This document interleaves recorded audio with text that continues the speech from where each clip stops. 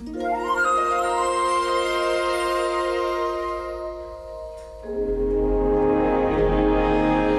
choose to go to the moon.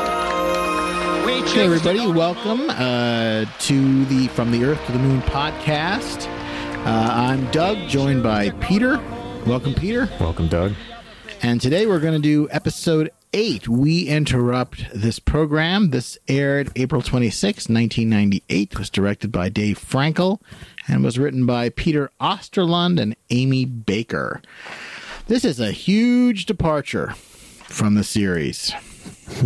Well, listen, they just made Apollo 13, the movie with Tom Hanks, right? Which is, as we said, is in many ways how this series got made, because it rekindled interest. Hang on, let me interrupt you. Just as a shameless plug, Peter and I also have another podcast, Popcorn Drink Combo, and over there we've done full podcasts on Apollo 13 as well as First Man and The Right Stuff, if you're interested in films of this type. But yeah, but it's true. Like, they had just done Apollo 13. Right. And so it rekindled interest. And they assumed correctly, I think, that anybody watching this series had for sure seen Apollo 13, was interested, probably had gone out and maybe read more. I'm sure there was some stuff on PBS. As a matter of fact, I kind of remember that there was some stuff on PBS about it. There was some other documentaries, and there was a lot of coverage that kind of got revived about Apollo 13 at that time in the late 90s. And so they decided not to cover the events themselves again. Well, and you can imagine that they probably had us put a lot of thought and time into how do they do this one. Right. So it's got a totally different theme. Because they've got to still tell the story of Apollo 13 somehow, yet make the episode have a broader focus or cover some new ground. They can't just do the same thing we've seen before. Right. So it's about journalism. It's about the journalists covering Apollo and NASA. And more broadly, it's about changing trends in American media. And they use it as an inflection. They sort of suggest that there's an inflection point. A little bit of like the tabloidization of the news to some extent. Right. And, now there is no Emmett Seaborn left. Now right. Everybody is Brett Hutchins. Yep. And that's the only thing people want to watch. So, to their credit, they don't make Brett Hutchins, who is played by Jay Moore from Saturday Night Live originally. Right, or Jerry Maguire. Right. They don't make him into a real villain. He's just basically a guy that has a different view of how journalism is going to be conducted from now on, and he's right. And he's sort of pitted the whole episode against Emmett Seaborn, our stand-in for Bergman and Cronkite. Right. They do make the sort of executive level of the network to be the villains. A little bit. Yeah, a little bit. And, the thing to remember is I certainly am more a fan of the Emmett Seaborn style than the tabloid style. And I imagine most people who are interested in this are, but the fact is that they were just reacting to changes in taste. So there was no conspiracy to change coverage, to make coverage tabloid. And, as whatever many years this took to happen. But they were responding to changing tastes. But, everything we live in now, we talked a little bit about this over at Popcorn Drink Combo on our I, Tonya podcast. Like, we are living in such an era of sort of like low journalism.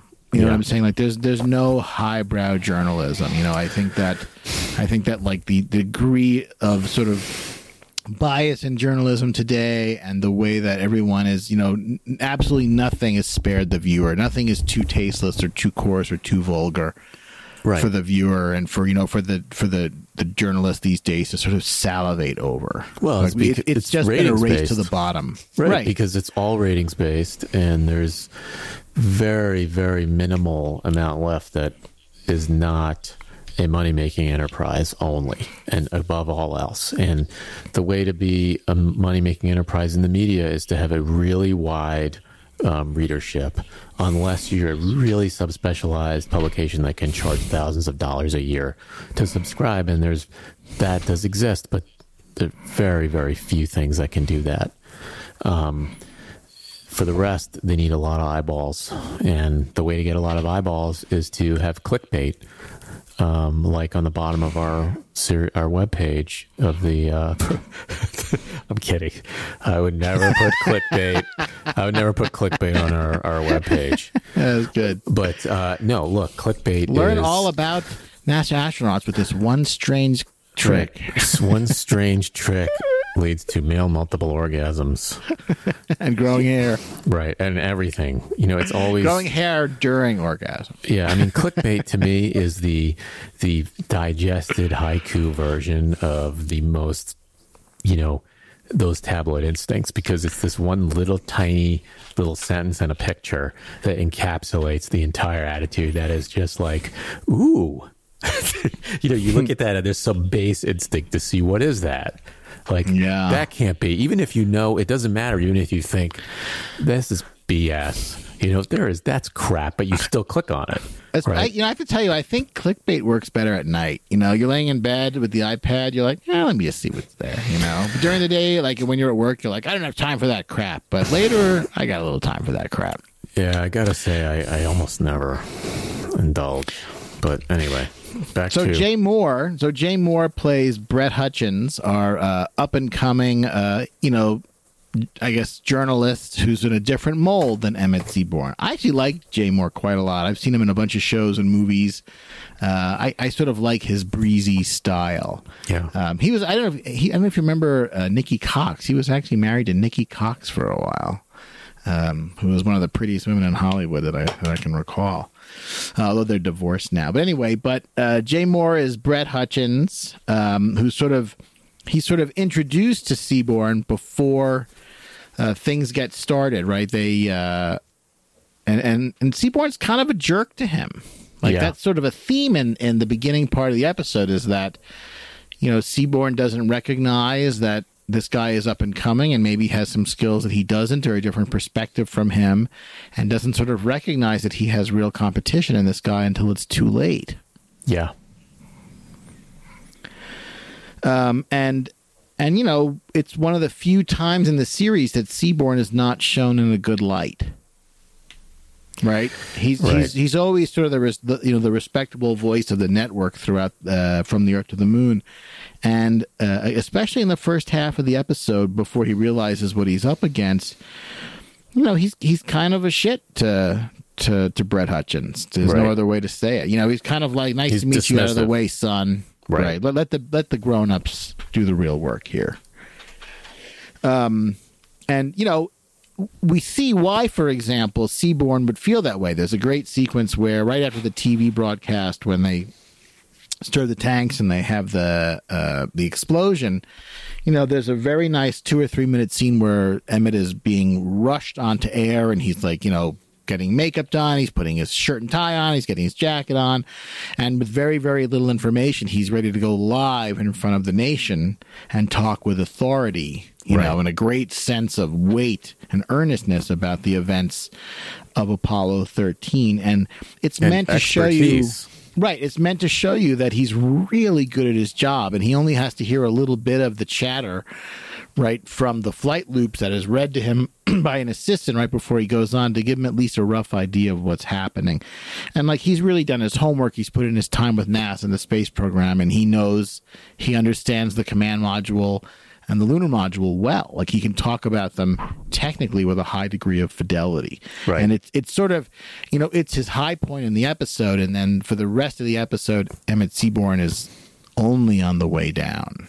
Right. I mean, his brand of journalism is that he sits in between the highly technical events and comprehension and world of the engineer and the public, and he uses his ability to understand what's happening and explain it to the public in a comprehensible way, but not a dumbed down way, while basically still allowing you to understand the concepts of the technical details and understand thereby what's momentous about the event, or what the difficulties or benefits, risks, et cetera, that are going on based on the technical side. So right. I mean, he interprets for the world.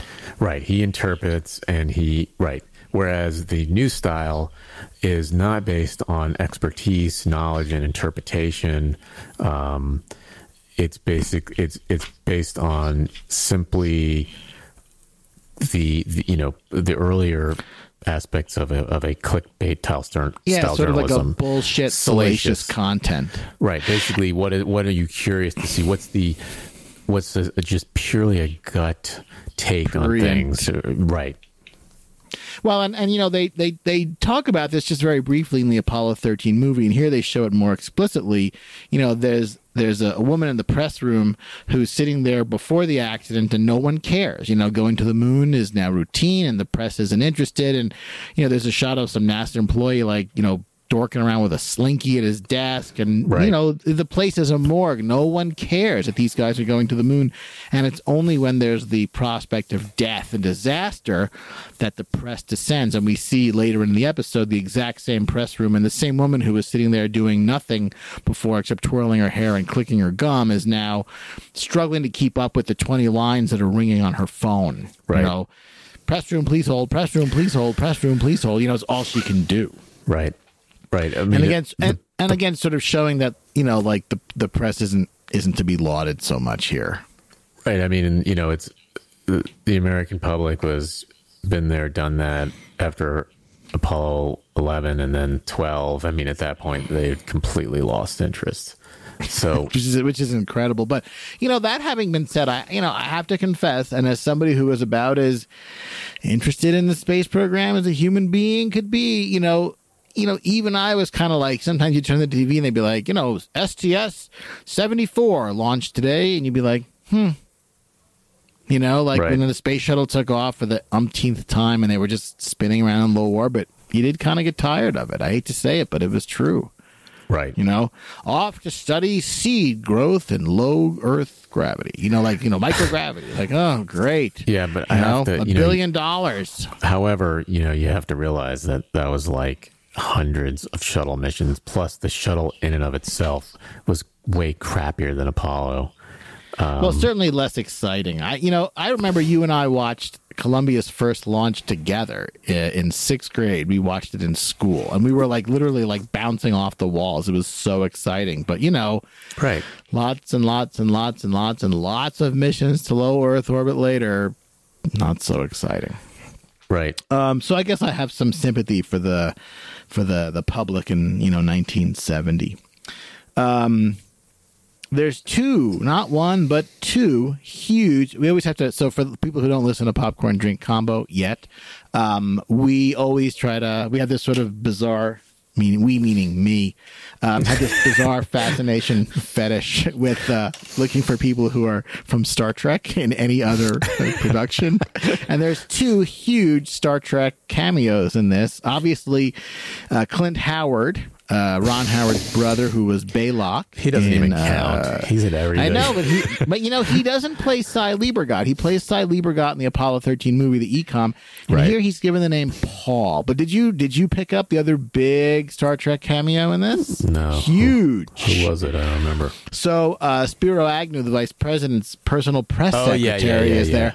And that is Ethan Phillips, none other than Neelix from Star Trek Voyager. Right. Who's not playing a Talaxian here. Anyway, so to get back to this now, the press has descended upon the Manned Spaceflight Center.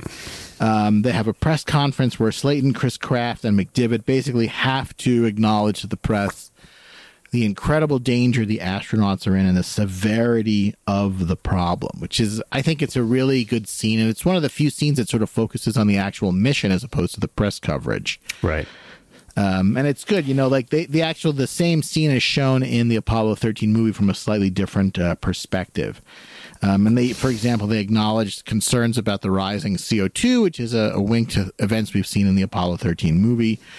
And there's an acknowledgement of the burns that they're going to have to do. And, they don't really talk about it here in Apollo 13, but it's just worth an interesting digression. So, unlike Apollo 11 and 12, Apollo 13 did not head to the moon on a free return trajectory because the Frau Maurer Highlands that they were supposed to explore did not allow them to do that. So they actually had to have several burns to both get on a free return trajectory. Then they had to do the so-called famous PC or Parasynthian +2 burn to speed their transit home. So there Right. is brief mention in this episode of the fact that they have to do those 2 burns.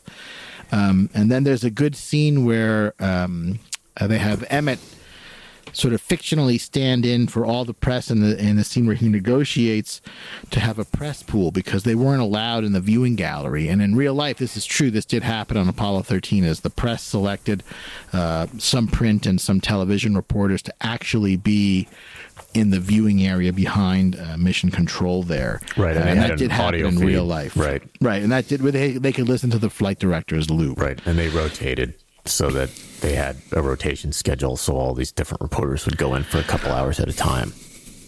And then we see, I think, perhaps the best scene in the episode where I was going to say Jay Moore, where Brett Hutchins, the junior reporter, and Emmett Seaborg really clashed for the first time. And you get a sense that Emmett realizes that Brett is trying to cover the story in a very, very different way than he would and feels comfortable with. And he says to him, that's not going to work if you want a relationship with NASA. And Brett says, I don't want a relationship with NASA. Right. And then, Emmett has nowhere to go. Like, that's such an out of the box comment for him. Like, he literally has no response to that. And it's kind of the first hint that he doesn't understand the next generation of reporter. He doesn't understand this style of journalism.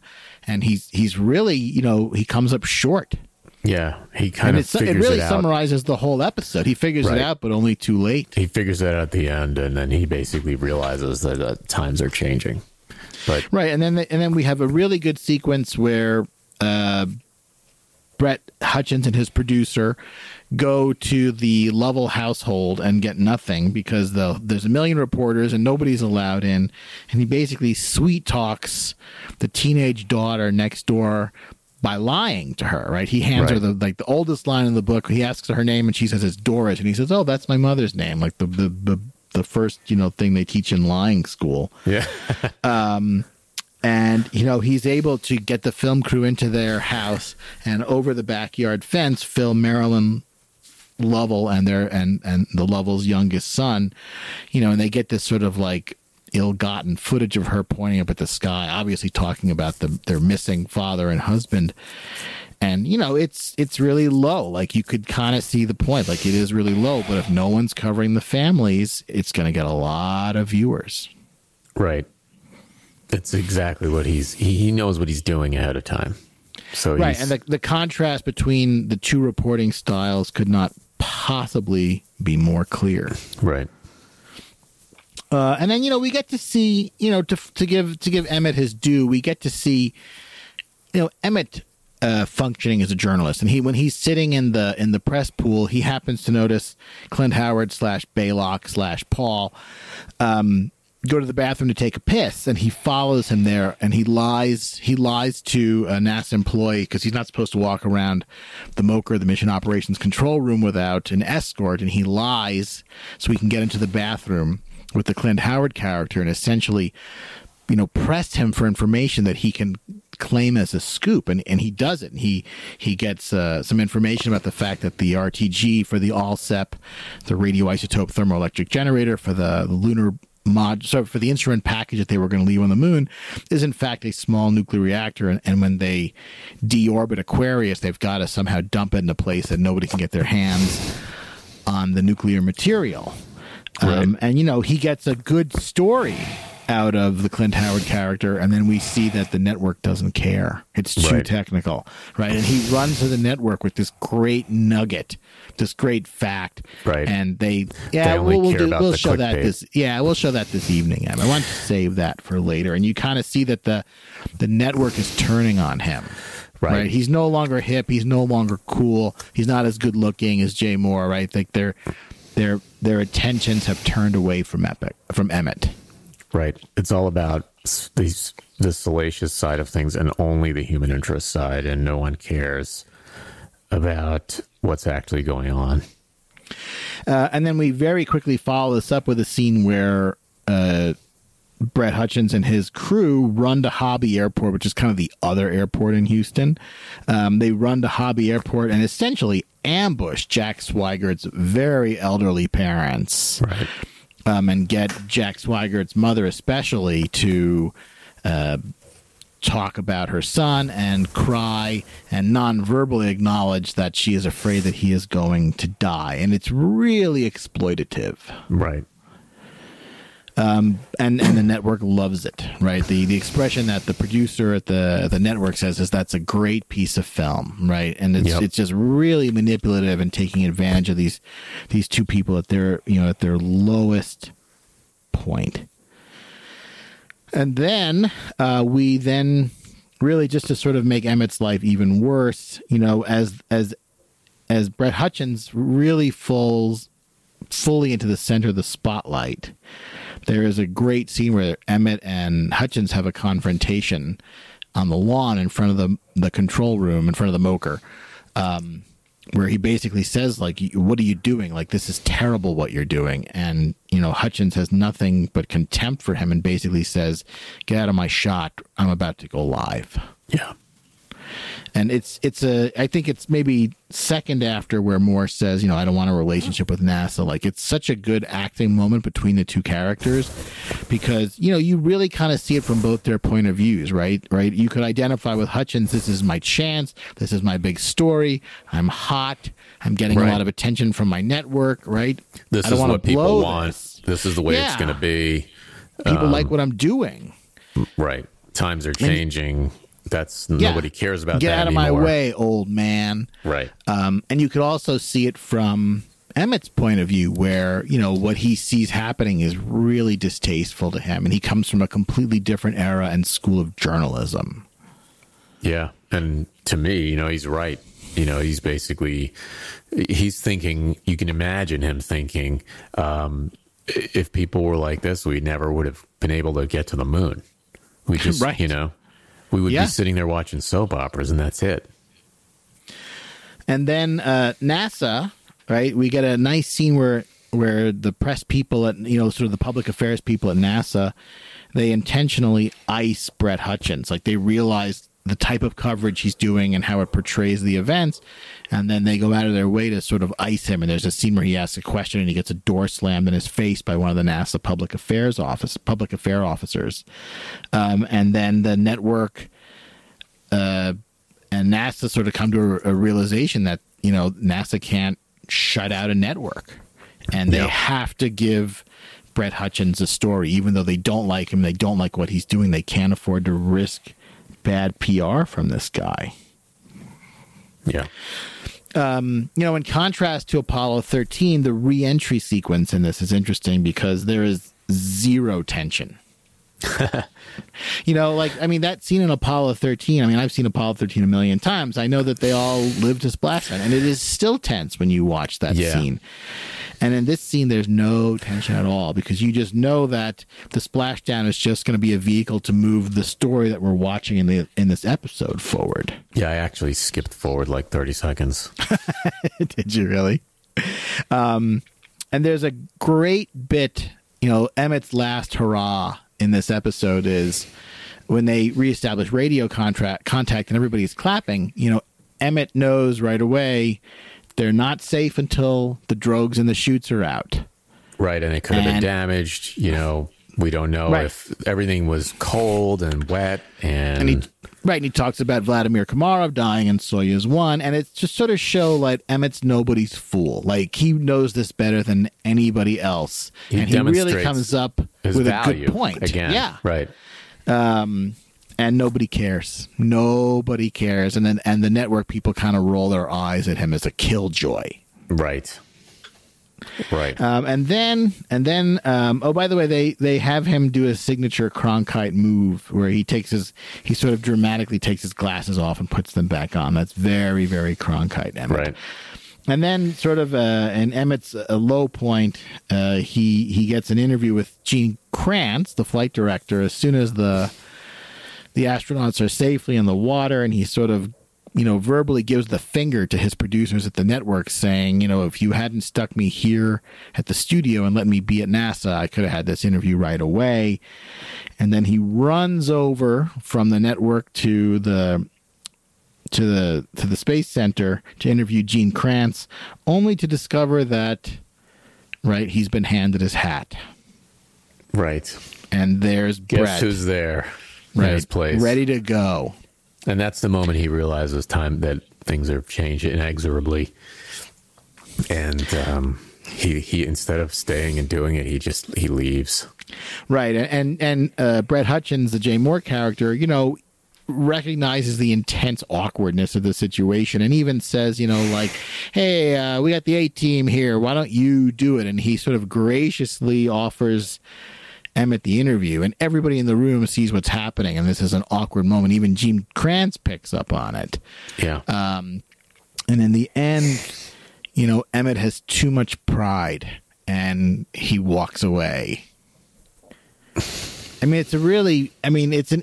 It's funny because I've seen this miniseries several times, obviously, and this is kind of the first time I really liked this episode. And I used to always skip over this one when I would watch it through because it kind of used to depress me. But I don't know, maybe it's because I'm older now. Maybe I can identify with both characters in a way that I couldn't, 20 years ago. Right. Or maybe I'm just more interested in media now. Like, it's funny because when I knew we were doing this episode, when I booted it up, I was like, oh, God, this one. And I couldn't believe how interested I was. Like 15 minutes in, I was like, wow, this is way better than I remembered. Yeah, I don't It's even not remember really about the seeing it. space program. No, it's really an outlier in that sense because it's about culture, changes in culture, media and culture. Well, just think, for example, how intense the media interest was in Columbia and Challenger, and then when they had the return to flight missions, the first flight after Columbia and Challenger, right? Those were intensely covered because everybody was like, is it going to blow up again? Right? Are they going to crash again? And then, what happened the second flight after Columbia or Challenger? Nobody cared. You know what I'm saying? Like, nobody cared. I remember when, a space shuttle mission would be an entire day of news. And then it was like they would just sort of cut in for the launch and cut in for the landing. And then after a while, they didn't even do that. And it would be 15 or 30 seconds on the evening news. Back when people actually watched network evening news, they would just be like, today the space shuttle landed. And they would show just a brief shot of it, rolling to a stop at JSC. Like, right. It really is amazing how you really, I guess, get used to anything. Right. As we record this, Virgin Galactic just put another mission into space, and there was barely a blip in the news. Nobody paid it any attention. I don't know. It's really, like, you got to give them credit. Like, they thought of an out of the box way to do this show. Right, and they really sort of provided a condensed portrayal of cultural changes in the U.S. and globally. And they still managed through your listening to the loops or some text on the screen to sort of get a sense of where the mission is, and they sort of keep like winking to you like what's happening in the Apollo 13 movie, which is supposed to be essentially playing in your head in the background as you watch this. Right. I guess the other way they could have done it is they could have done it from the perspective of the families, but that's coming up in a different episode. So they probably realize we can't do that twice. We can only do that one time. Right. I know, definitely much better for me on this viewing than any other time watching this series. But, it shows you that that's the value in coming back to it, years later. Like, you're different and you can appreciate the material in a different way at a different point in your own life. Yeah. And you've seen other things and... Right, and you've had other experiences. You're even more familiar with Apollo 13 than you were then, probably the first time you saw it. Yeah. But I think hats off to Jay Moore and the guy who plays Emmett Seaborn, whose name I'm blanking on, but hats off to the two of them because, they carry this entire episode. Lane and this Smith. is kind of that's his name. Yeah, I mean, this is a tough episode.